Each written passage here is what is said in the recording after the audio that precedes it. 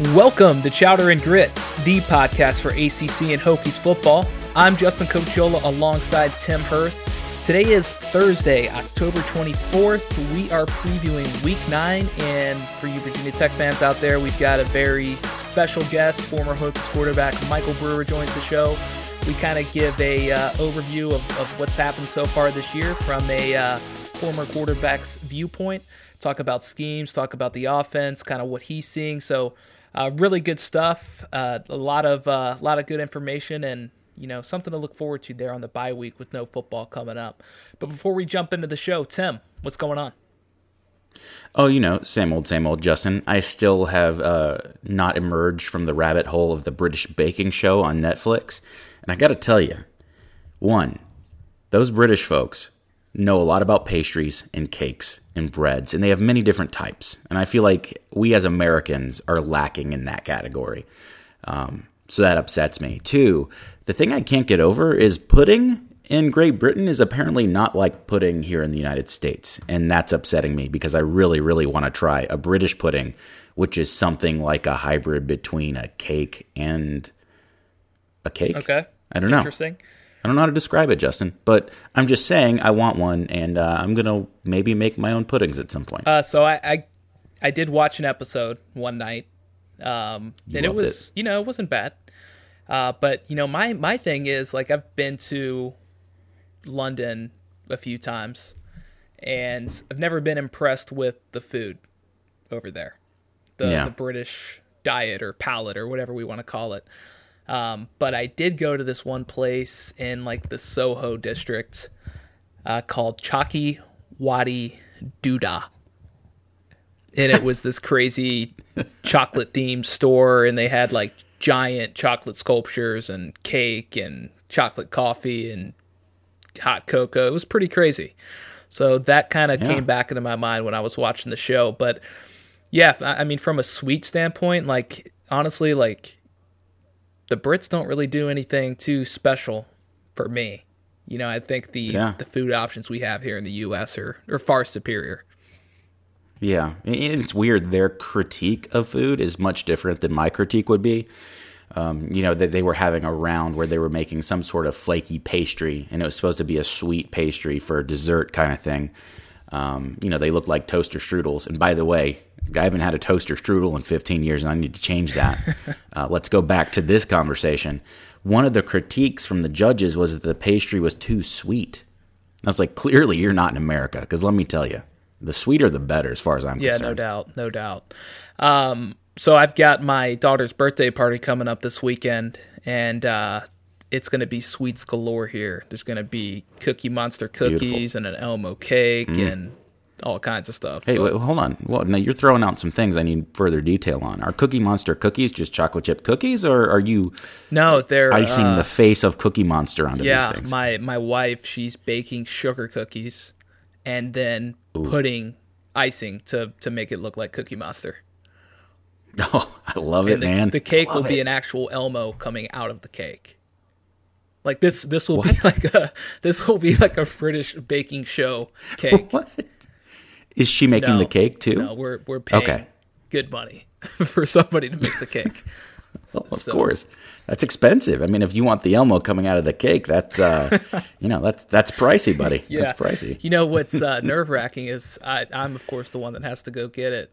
And so the stress level of getting that guy home on the windy, bumpy, unforgiving roads of Chicago is always an adventure. So, well, just to give you a little heads up, I've seen enough episodes of Cake Boss to know that's the hardest part of the whole transaction is getting that sucker from the bakery into the van and at the venue. So good luck, dude. Yeah, good luck. I mean, there's no insurance that covers a damaged cake after you take it from the baker. So No, and let me tell you, it doesn't take much. A couple bumps and Elmo's not going to look like Elmo. And if Elmo does get bumped, I may as well just not even come home.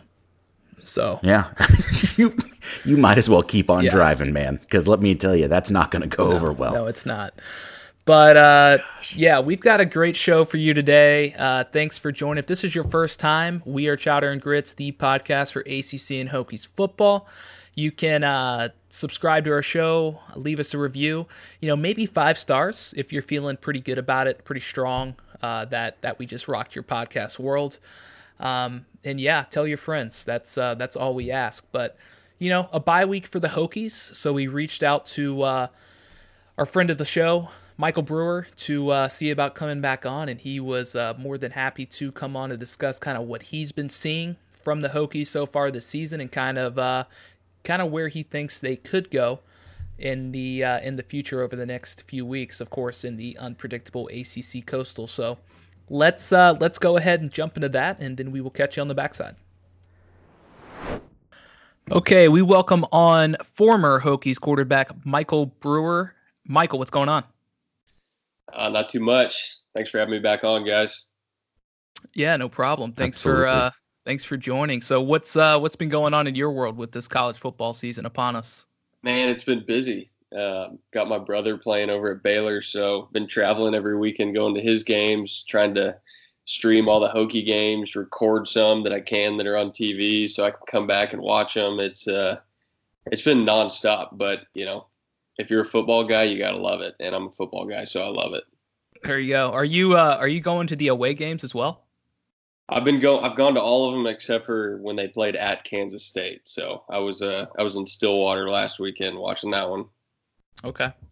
So yeah, I mean, I think it's looking like it's going to be Baylor and SMU in the national championship. No kidding. Who would have thought that before the season started? Yeah. So what's it like watching your brother have a good bit of success? And I think they're 7-0 right now in the Big 12. That they still got Texas and OU coming up, I believe. But I mean, it seems like they're in pretty good position right now to potentially make some noise. Yeah, they're 7-0 right now. They've got they got a Halloween game as their next game against West Virginia. So I'm sure the Hokie fans would like to see a Baylor win in that one. Absolutely. Yeah, so root for the Brewer kid in that one, Hokie Nation. But yeah, then they got Texas and OU at home, so those are going to be the two big ones, and we'll see what happens. If they could split those, they'll have a very good chance of being in Dallas for the Big 12 championship game, which would be awesome. So hoping for the best. Yeah, well, OU looks pretty good this year. Texas a little bit up and down, so I think I like their odds to have a pretty decent shot at splitting at least one of those games. So yeah, I would think so. So we'll see. A lot of ball left to be played. But yeah, pretty crazy. We were talking about this offline here, but Baylor's the top-rated team in Texas. That's right. And SMU is a close third, maybe. At least they were third before last week, but I think they're up to like 15th in the country. I'm pretty sure it goes like Baylor 14, Texas 15, and I want to say SMU maybe 17, something like that. Yeah, that's crazy. It's weird seeing SMU good at football. When my wife is actually an alum of SMU, and when we were living in Dallas, they were good at basketball. They had like this brief little 2-3 year period where Larry Brown was the head coach, and that's right. SMU basketball kind of became the place to be seen in Dallas, at least by like the celebrities. You'd have like Tony Romo and Jason Witten sitting courtside with George W. Bush, and like it was just like it was a thing. It was like every single week. So yep. All right, well, turned around over there, so it's good to see. It's good for the state of football over here. Yeah, for sure. So let's jump over to the AC. Oh yeah, I forgot to ask. Pretty important question here. Have you been up to Dallas since we last talked? Oh, for some barbecue? Yeah. He remembers, yeah. Yeah, I do remember. No, I have not been back up in quite some time. So okay, well, Big 12 championship, I'm telling you. Yeah, Baylor plays at TCU in a couple of weeks, so I'll be up in Fort Worth for that one. So I'll pop over and get some barbecue. Send you guys a picture. Perfect. Yeah, for sure. That's all we need. Do. I got to live vicariously through you. We can't get that kind of stuff up here. There you go. I recommended it to somebody else today. They're like, "We're going to Dallas. Any food wrecks?" I'm like, "Yep, sure do. Pecan Lodge, do it up." So, golly. All right, so let's jump over to the ACC. Got some football action here, Virginia Tech specifically. So, not really the season that we kind of, I don't even want to say expected. It's just been an odd season for Virginia Tech football. 7 games in, and it's we've been playing kind of quarterback roulette. Started the season with Ryan Willis. Obviously didn't work out. So I mean, from that standpoint, from your lens, former quarterback, what have you seen from an offensive standpoint in the first few weeks that maybe we as fans, non-quarterbacks who don't understand schemes at a high level but like to pretend we do?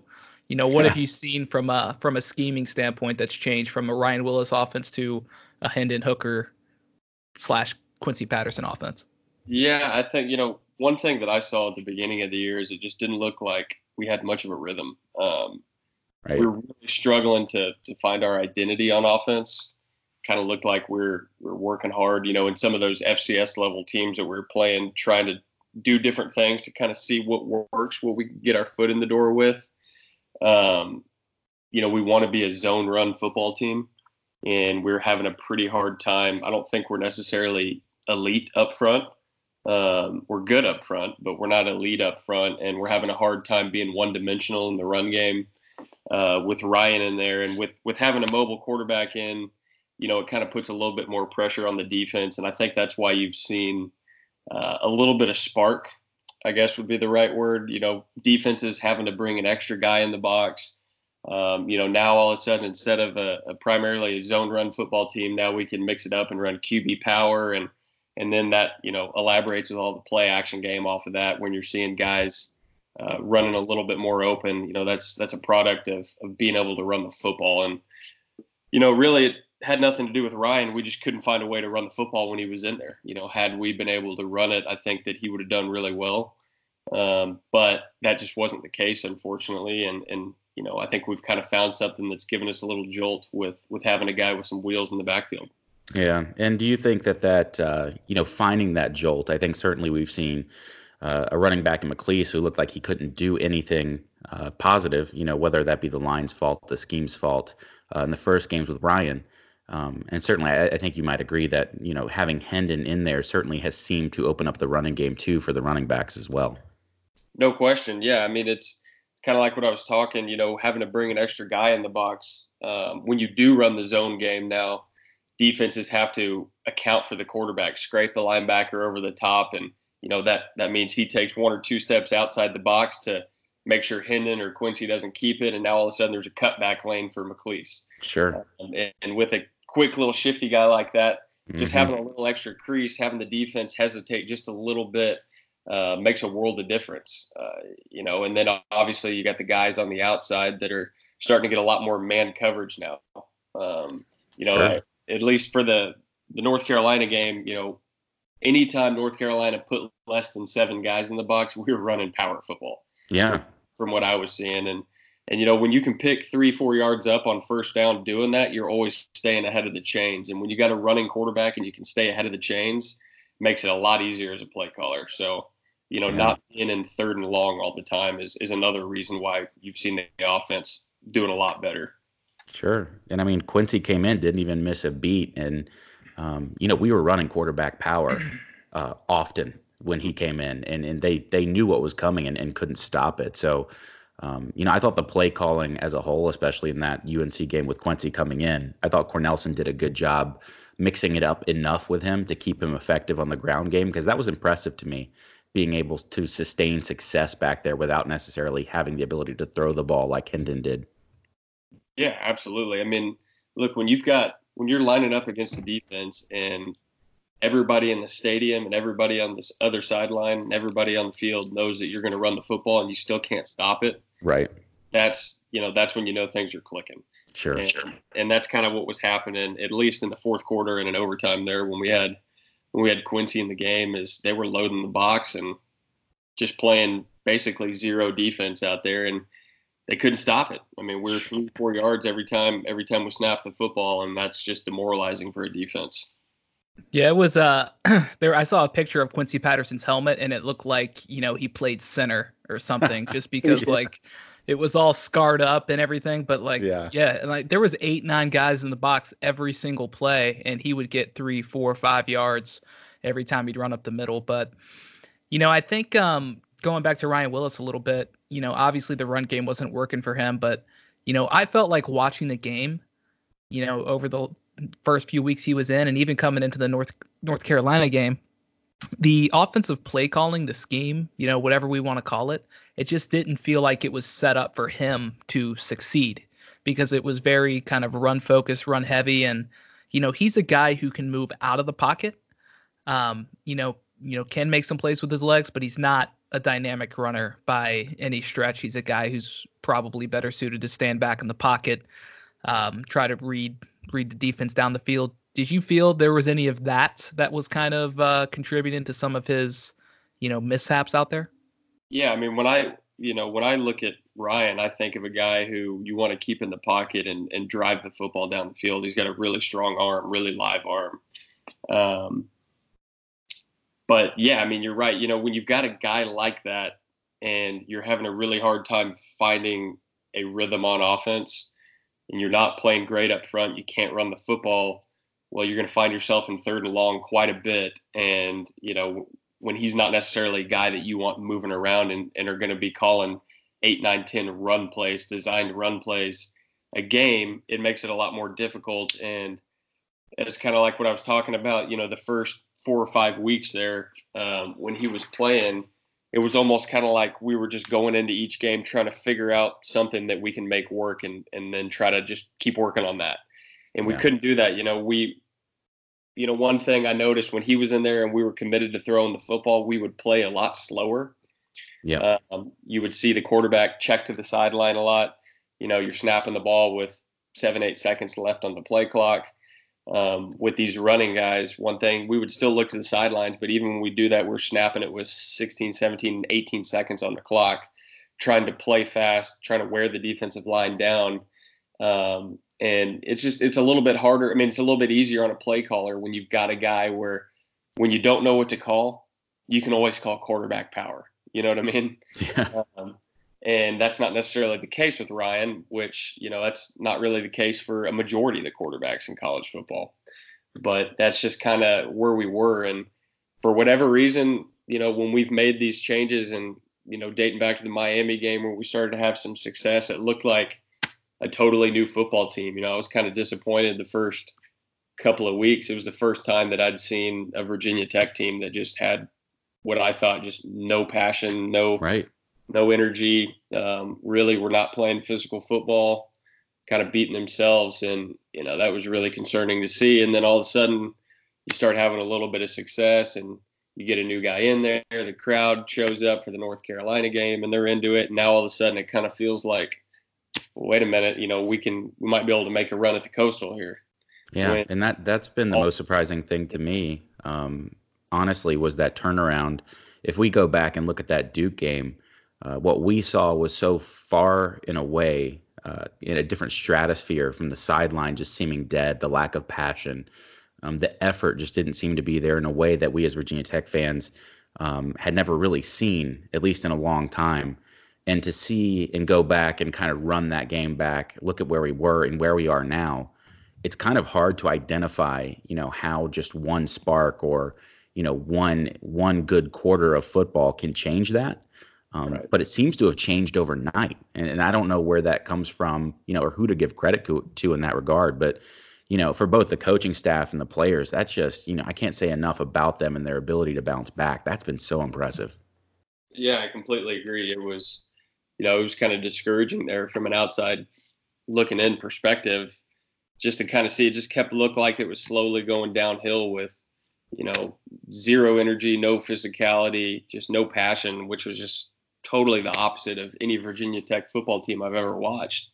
And then all of a sudden it just flipped, just like a light switch overnight. And now here we are talking about getting back into the Coastal. And yeah. That was a huge win for Virginia Tech, that 6 overtime game. So I hope that kind of leapfrogs them into some more success here in the future. Yeah, and I think having a bye after a game like that is very helpful, not only for all the extra football that was played, but just from a mental standpoint, kind of get back into it. a lot easier after you win, I assume, than after you lose. But, not to kind of rain on a parade here, but, as you mentioned, the Duke game, I felt like it was a low point, not just for Virginia Tech football, but for the fan base, because we had talked about, that dark cloud that was over the program before last season, and it just kind of lingered into this season. But, the last 3 weeks, like, that's gone. It's just completely uplifted. It's a sunny day in Blacksburg. We're playing Stick It In. The fans are staying for the entire game for the most part, except for the north end zone.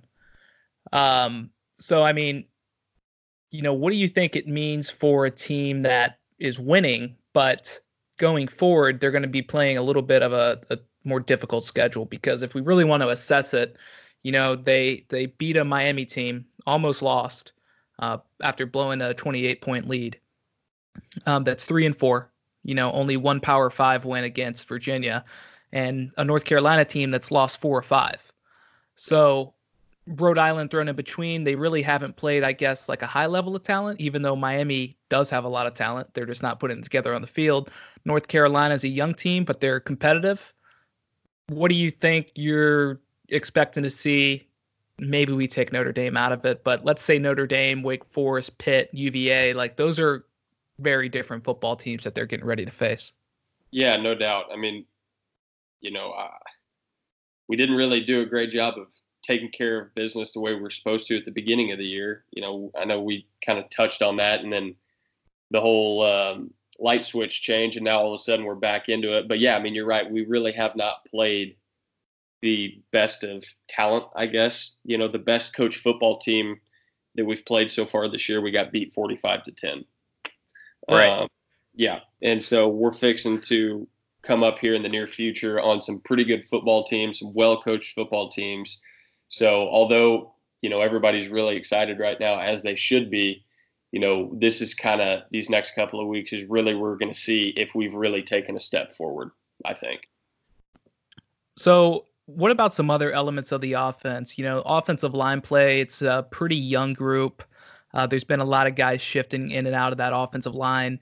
A couple of guys have really struggled at points through the year, but do you think there's a particular guy that stands out to you as having, performed at a high level and kind of just going forward, against a team with a bigger or a defensive line like Notre Dame? Like what do you kind of expect from this group?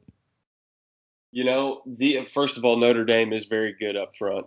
I've watched them several times this year. They've got some elite talent up front. That will definitely be a test. That'll be interesting to see how we attack that, because that'll be a game where I would imagine that we're going to try to play keep away quite a bit, be pretty slow and methodical on offense and keep them off the field.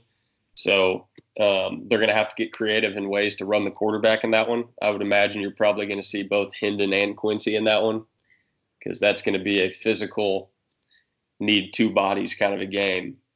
What's interesting to me is, right now we've got the two running quarterbacks and McLeese. And obviously it looks like right now that that's kind of the way that this offense is going to trend in the future, is we're going to be a run first quarterback, mobile quarterback offense.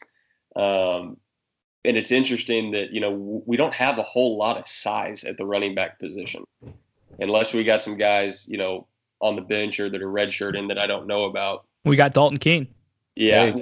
Taj Gary, who's run the ball like 5 times this year. Yeah, Dalton is a tight end though, right? I mean, yeah, exactly. He's our backup running back. Yeah, we need him on the field to play tight end, not to play backup running back. And when we play these teams like Notre Dame, you got to have size up front to block those edge backers, to kick out a defensive end. And, you cannot just rely on, a smaller scat back type running back to play 4 quarters in a game like that. And so that'll be one thing interesting moving forward that I've kind of wondered about on what our game plan is on that. Sounds like, we'll probably start recruiting some bigger guys if we're going to continue to run this mobile quarterback offense. But yeah, and then that, and I think we need to get some guys that can blow the top off of a defense. I know we've got a little bit of size out there, but I think one thing we're missing is just that one guy that can just blow the top off. You're scared of him beating you deep every time he's on the field. Yeah. And I And think that guy can be Trey Turner, and he's been injured for the bulk of the year. And we kind of saw glimpses of it at UNC, what he can kind of give you. And I think you're right. This offense, if you have those one or two guys that can take the top off and you can maintain that running threat, then you go from just an average offense to one that's extremely dangerous. And I'm hoping we continue that trend and figure out how to get that vertical passing game more involved in the offense as we move forward. yeah, you're exactly right. I mean, basically, to put it in layman terms, you know, if you've got somebody that can blow the top off on either side of the football, and the defense is scared about that, I mean, they got to play with two safeties or with at least one safety help, which Sure. takes an extra guy out of the box. And when you got guys that can bang it up in there for 5-6 yards a carry, you need that extra player in the box. And so it's a lose-lose for the defense. Bring that guy in the box and we'll throw it over your head, keep him back there, and we'll run the football. It's that simple. And when you got a running quarterback like that, it's that simple. And so I think that's kind of what you're going to see moving forward, especially if Turner can really take steps forward in the vertical pass game. I definitely feel like we're talented enough at the wide receiver position.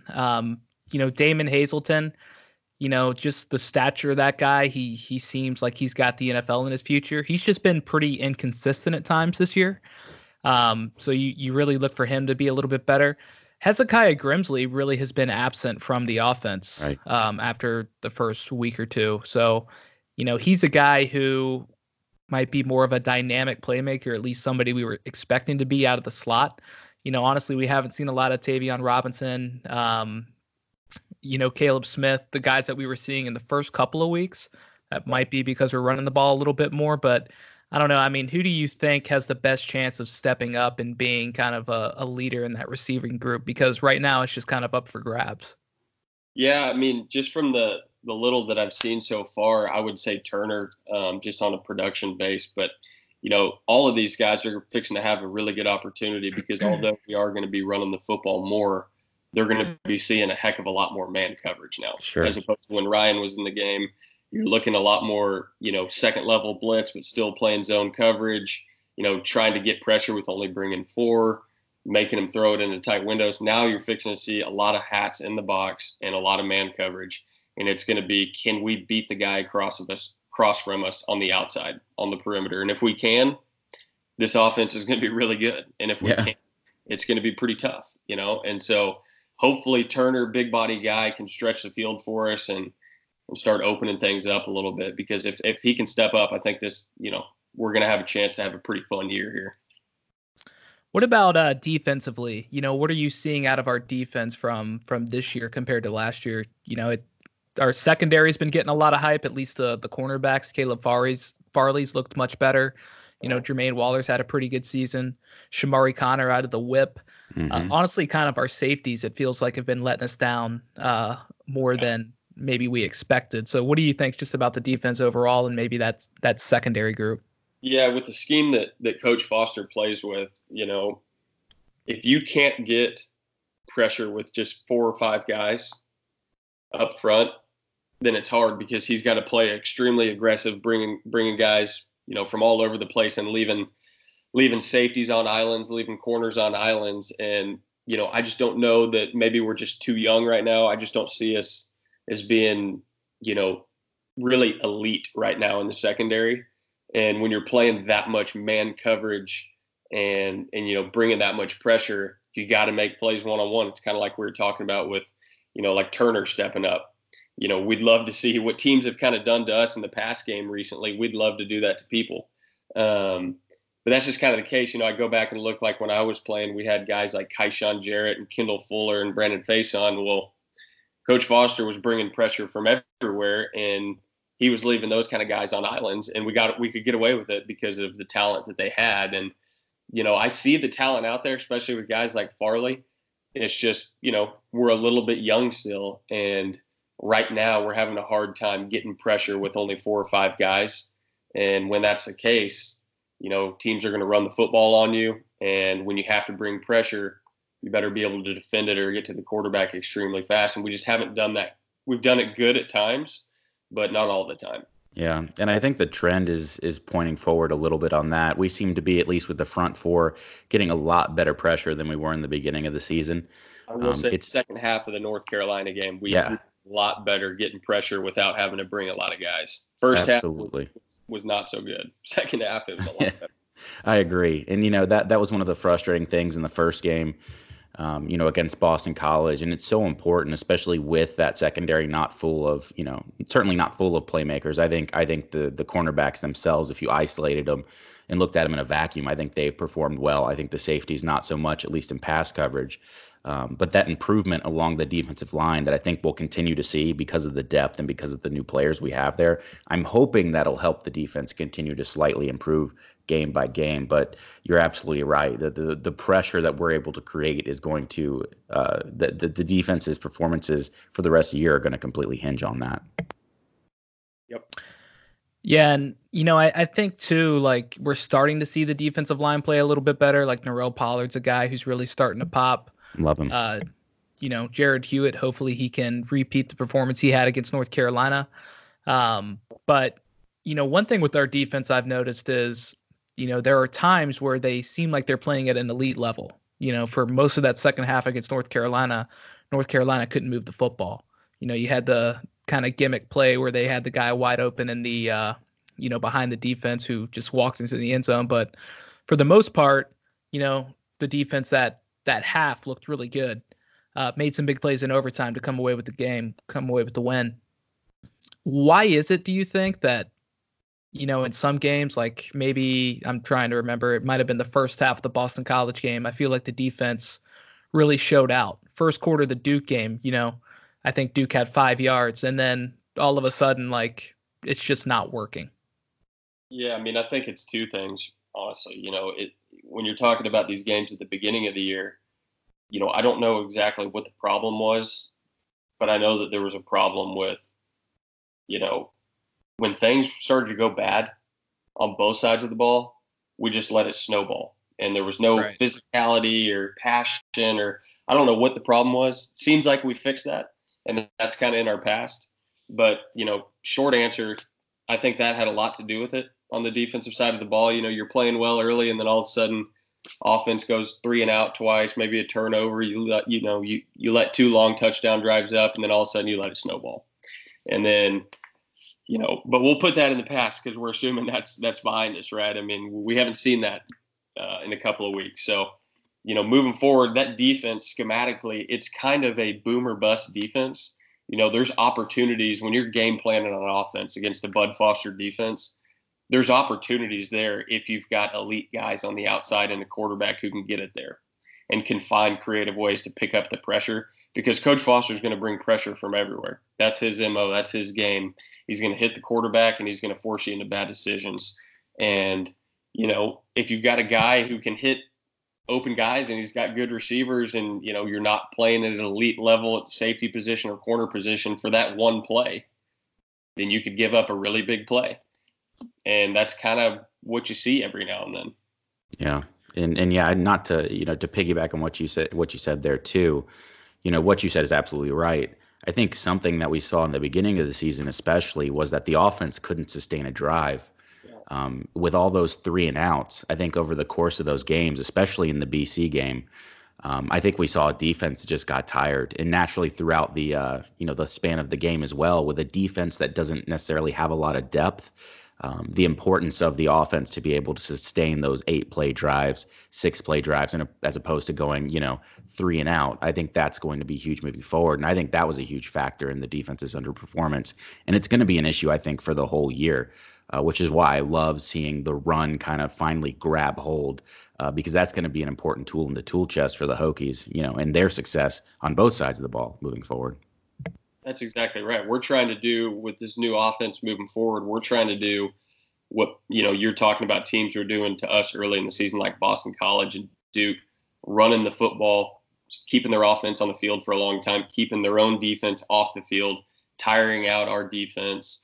And, when you can lean on people for 4 quarters running the football, by the time the second half of that third quarter starts and the whole fourth quarter, it's really hard on those big guys on the defensive side of the ball. And you just get worn down. And, that's what we're going to be trying to do to people moving forward. And that's what teams did to us at the beginning of the year. Yeah, absolutely. So I don't know how much you've watched the rest of the ACC, but right now, who would you say is the best team in the Coastal? Man. Good luck. Yeah. Yeah. I heard a stat the other day. Maybe I heard it wrong, but has it been 7 years in a row or 6 years in a row that somebody different has represented the Coastal in the conference championship game? 6 in a row. Yeah. That's crazy. So the only team that hasn't is Virginia. Yeah, that tells you all you need. So good luck. Good luck answering that question. I mean, it could be, off the top of my head, I would say, probably Virginia Tech or Virginia right now, how they're playing. Yeah. Pitt is starting to play better, but who knows at this point? I mean, your guess is as good as mine. Yeah, I mean, there's so many, like the Duke North Carolina game this week. That's pretty much like a lose and go home kind of game. Yeah. You've got UVA and Louisville. Who knows? Louisville's been way better than I think any of us expected. Yep. And then with Virginia Tech, the issue with them, unfortunately, they played that conference game in week 1. I wish they hadn't, just because it was a loss, and that's going to come back and potentially bite them now that they already have 2 losses. But I don't know. What's your prediction for the Hokies for the rest of the season?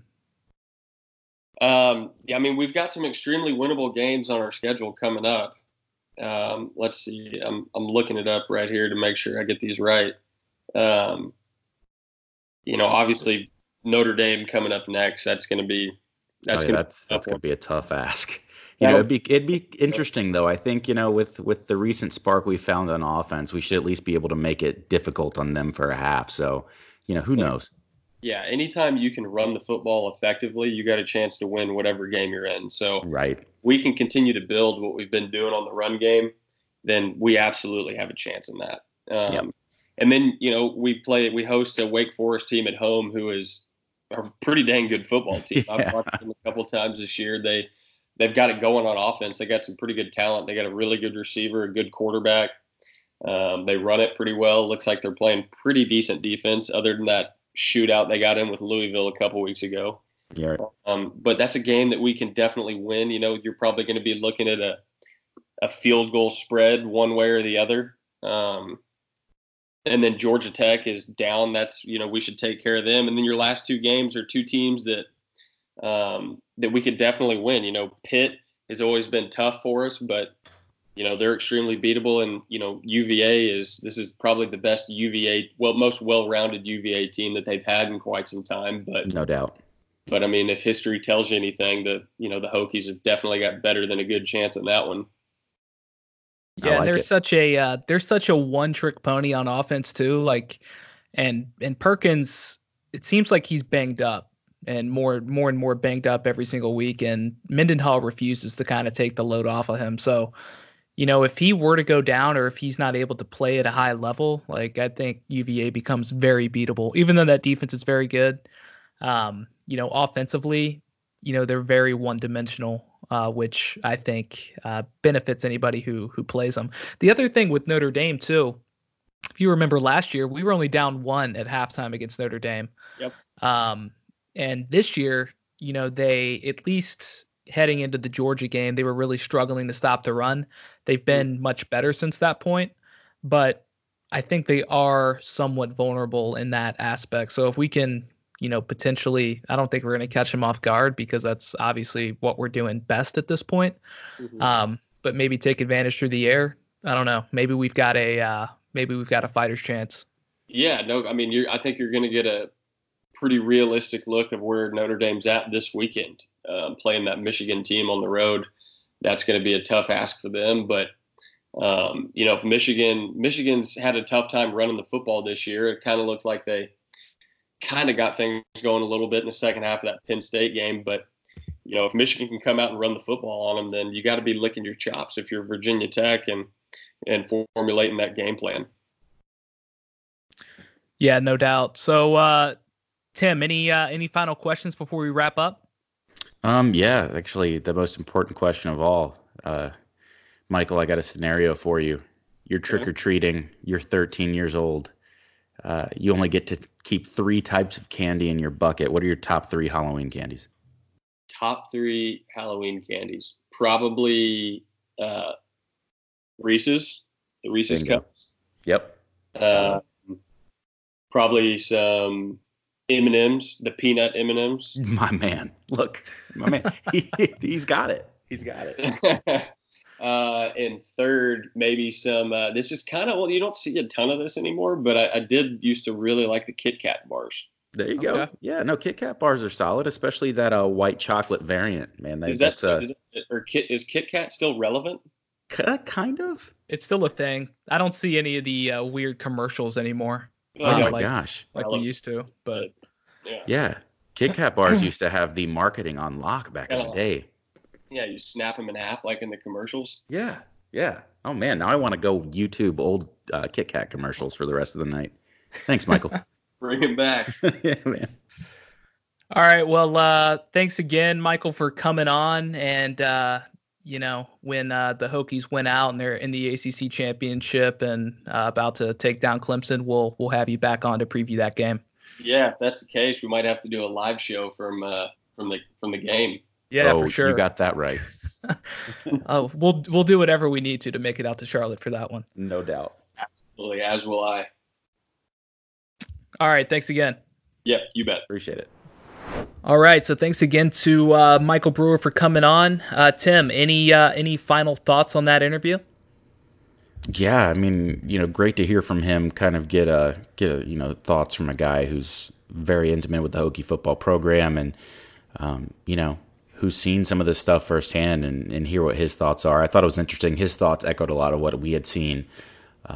Which is always cool. But, again, just Michael, what a great guy, and what an awesome Hokie. Yeah, no, it's always great to get a former player's, especially a quarterback's perspective. He can really talk to it better than we fans can talk to it, even though we think we're experts at times. But yeah, we think it's. I know, Justin. It's always good to hear that he's as nervous as we are about the game. So doesn't make me feel so bad about myself. I'll let my wife know that she can maybe go easier on the judging now, but maybe not. Yeah. So. Let's jump into the rest of the games, Tim. So a couple of really big games in the ACC Coastal, really just the ACC as a whole. So first one's first, Miami at Pitt. Miami is a 5.5-point underdog. This game is noon Eastern on ESPN. Offensively, Pitt hasn't really been blowing the doors off of teams, but Kenny Pickett has been pretty solid. Where they typically get into trouble is the round game. That being said, A.J. Davis had his first 100-yard rushing game last week. But this is a very difficult Miami defense to face. And given all the issues that Miami has had, that defense has still been fairly strong for the most part from week to week. If you look at the Georgia Tech game last week, there was just a lot of random odd plays that happened that led to that loss. The one thing about Miami that I'm kind of tired of hearing is from Manny Diaz saying that, they're 4 plays away from being 7-0. It's like, Manny, you lost to Georgia Tech. You're a 19-point favorite. You only beat Central Michigan by 5. You were down 28 points to Virginia Tech. Your team has a lot more issues than just being 4 plays away from 7-0. And it's a little bit... At some point, you got to drop that whole talking It's point. concerning to hear, isn't it? Yeah, after losing to Georgia Tech, I think that's when you do it. I think that's when you retire that. Yeah, it's just a little bit concerning to hear your head coach talk like that, especially after losing to a team like Georgia Tech. So I don't really know what to expect with Miami. If you think back to the 2017 season, the last time they were, a real threat, that's when they got up to number 2 in the nation. That's when they went into Pitt and lost. And basically since that game, they've been off the rails. So maybe 2 years later they can go in there, win, and kind of get back on track. I'm actually going to pick Miami to win this game. I think they're going to rebound. I think they're going to catch Pitt off guard a little bit. Pitt's been better than I expected. That defense I really like, and that's why I'm a little bit hesitant to pick Miami in this game, but I still really just don't love their offense. So I think it's going to be a pretty ugly game, low offensive scoring, but I'm going to go with Miami by 2 points. You stole my thunder, and I hate you for Sorry. Miami up and down, up and down. I think we're going to see a swing back to the mediocre upside this week. I don't love what Pitt has been doing, but Pitt has been uglying up games. Miami plays an ugly game, so they thrive in that mess, baby. So look for Miami to win that game in a close, ugly game. But it's going to sting, no pun intended, to lose to the Yellow Jackets, and I think they're going to see a little bounce back just for pride's sake at this point. So give me Miami in a tight one. Plus, I kind of want the Coastal Chaos to get even more chaotic. Syracuse at Florida State, 3:30 Eastern, ESPN2. Good news for both teams in this one. One of them has a 50-50 shot to win. So that means they'll get back to 500. One team will get their 5th loss. Both teams, well, I'll say Syracuse is reeling right now. Florida State has been better defensively. Florida State's been much better. The Florida State defense gets a bad rap, and I'll start with the head coach there because he likes to always put the brunt of it on the defense. But the defense is typically on the field for 2/3 of the game every single week. It's the offense that can't play consistent or stay on the field and sustain drives. So, offensively last week, Florida State, they kind of stopped their little quarterback carousel, stuck with James Blackman. They went up against a pretty porous defense in Wake Forest and only scored 20 points. So I don't know what to expect in this game. I'm going to go Florida State just because overall I think they're much better right now than Syracuse, and that defense up against the atrocious Syracuse offensive line should mean a lot of issues for the offense again this week. Yeah, bad quarterback play is going to doom Syracuse in this one. Florida State, they've been bad. They have a bad record, but I think they're slightly better than their record indicates. So the Orange are going to go down to Tallahassee and get squeezed. Give me Florida State by at least a couple touchdowns. UVA at Louisville, 3:30 on the ACC network. Cardinals are 3.5-point dogs at home. Really intriguing game. It's Louisville. They've got the number 27th rated offense in the country. They're averaging over 450 yards per game. A good chunk of that is rushing. They're led by freshman Javion Hawkins. Mikael Cunningham can definitely tear it up on the ground as well. Out of the quarterback position, they kind of run a 2-quarterback set. They'll throw in Mikael Cunningham. They'll throw in Evan Conley. Both are pretty serviceable. They both struggled against Duke, not against Duke, but Clemson last week. But UVA, they're coming off a dominant performance against Duke, probably the best game that they've played all season from a team standpoint. Got the rushing game going a little bit. Perkins had a solid game. That defense looked really good.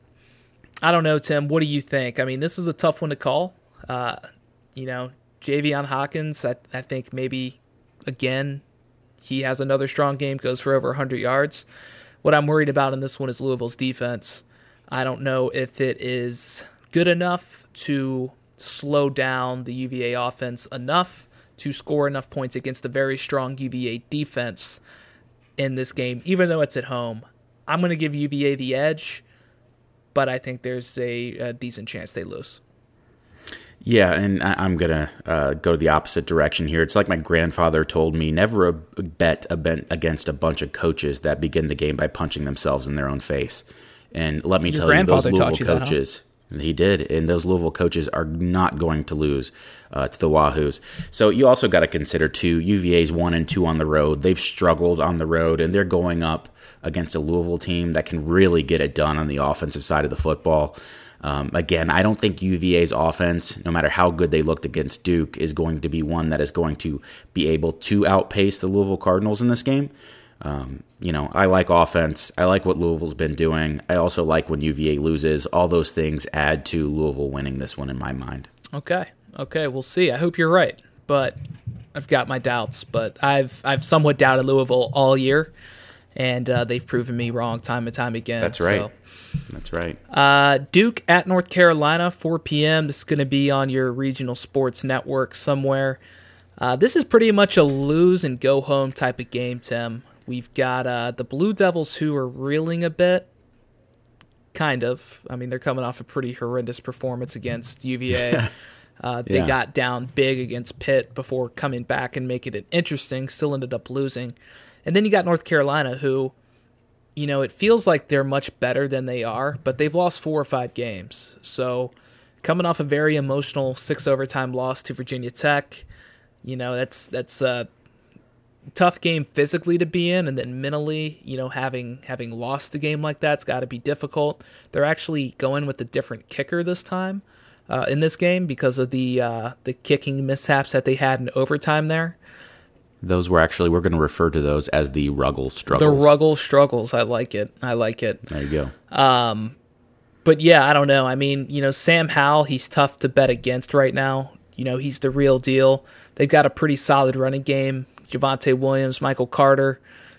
Defensively, it's where they've had the struggles, specifically in the secondary, just because they've had so many injuries back there. Duke, though, just hasn't been very good on offense, specifically starting with Quentin Harris. He just hasn't been great out of the pocket as a passer. Only had 88 yards passing against UVA. Didn't play good against Pitt. So, it's a little bit of an easier matchup for the Duke offense against the North Carolina D, but I like North Carolina to come out on top, get back in that win column, and basically send Duke home after this week. Totally agree. I mean, you've got a team who I think is certainly much better than their record in North Carolina. You've got a team in Duke who I think is much worse than their record. Last year, Duke taking that game in the fashion that they did in such a tight game and a rivalry game that means a whole lot more in basketball, but certainly means something in football. I see Mac taking this extremely seriously. The players in North Carolina's team are going to take it even more seriously, given their recent struggles as a football program, given what this rivalry means to that fan base. And you just kind of have the feeling that North Carolina is going to take this one. But you look at how the talent matches up on the field, and North Carolina has much better playmaking ability at the skill positions. Quarterback play is better. You don't see any way that Duke can really fight back into this one, especially as inconsistent as they've been. Give me North Carolina in this one. I think it'll be close just because you always kind of have the feeling that all rivalry games are going to be close. But yeah, I'm going to go with North Carolina in this one by, a touchdown. Boston College at Clemson to round out the weekend. 7:30 ACC network for everyone to see that has the ACC network and is watching the first 15 minutes of this game. Clemson is a 34.5 point favorite. The rush defense, Tim, is only 25th this year, which I say only, it's still a top 25, but not kind of what we've seen in years past. I do think Boston College could have some success on the ground with Dillon and Bailey. That being said, you've got a new quarterback in Dennis Grosel. Most likely not going to have a repeat of what they did against NC State last week. I do think Trevor Lawrence has been getting raked over the coals a little bit in the media. It seems like right now everybody in the national media likes to focus on the negative with Clemson and not the positive. So right. If you ask somebody on the street how Trevor Lawrence performed last week, you probably get an answer, well, he threw 2 interceptions, not that he had 235 yards and 3 touchdowns after those 2 interceptions. So, he just needs to play a little bit more consistent, start kind of taking what the defense is giving him, just throw a little cliche in there, but that's essentially what he's doing. He's forcing too many throws. He's trying to make too many plays down the field when he's got a little dump off pass to Travis Etienne or, a receiver that's out on the outside. So, Etienne's been getting going a little bit. I think Clemson rolls. Maybe they don't cover. 34.5 points is a lot, but I do think they win comfortably. Yeah, the 30.5 points, that's a lot, period. If you're looking at the line now, which I'm looking at, says it's even, at 34. Getting that against a struggling team is one thing, but getting against a struggling team that runs as well as Boston College does is not likely. I think Boston College obviously runs well enough to kind of hang around, although I do think what we saw them do to NC State said more about NC State than it did about Boston College. And like you, I think Trevor Lawrence is just going to be ready to, put up a good performance. It's a good defense to do it against and kind of right the ship in his mind. But yeah, Clemson's going to cruise in this, and that's not necessarily surprising to anybody. But I don't think we're going to see any situation where this one's even remotely close heading into the second half. All right, well, if that's all you have, Tim, that's our show for the day. So week 9 in the ACC, I'm sure we'll be seeing a little bit more chaos in the Coastal. At least let's hope we do, because I love to keep it interesting. Special thanks once again to Michael Brewer. And again, we are Chowder and Grits, the podcast for ACC and Hokies football. You can listen to our show in a variety of ways. Apple Podcasts, Spotify, they seem to be the favorite. But anywhere you listen to a podcast, you will most likely be able to find Chowder and Grits. Type us into Google. You can go to our website, chowderandgrits.com. Find us on Twitter, Chowder and Grits, or Facebook. You guessed it, Chowder and Grits. Tim, why don't you tell these fine people what they can do for us? Leave us some 5-star reviews on whatever service you use to listen to us. Share our content and tell your friends about us. Get us more listens. We always like more listens, and we like interacting with you guys on Twitter, so keep that up. We love it. I hope you guys have a great weekend, obviously heading into some good games that we've highlighted for you. And look out for some peanut M&Ms, as Michael noted in the podcast. Those are the superior form of M&M. And I'll leave you guys, as always, with a go ACC, go Hokies, and stick it in, stick it in, stick it in. See you guys later.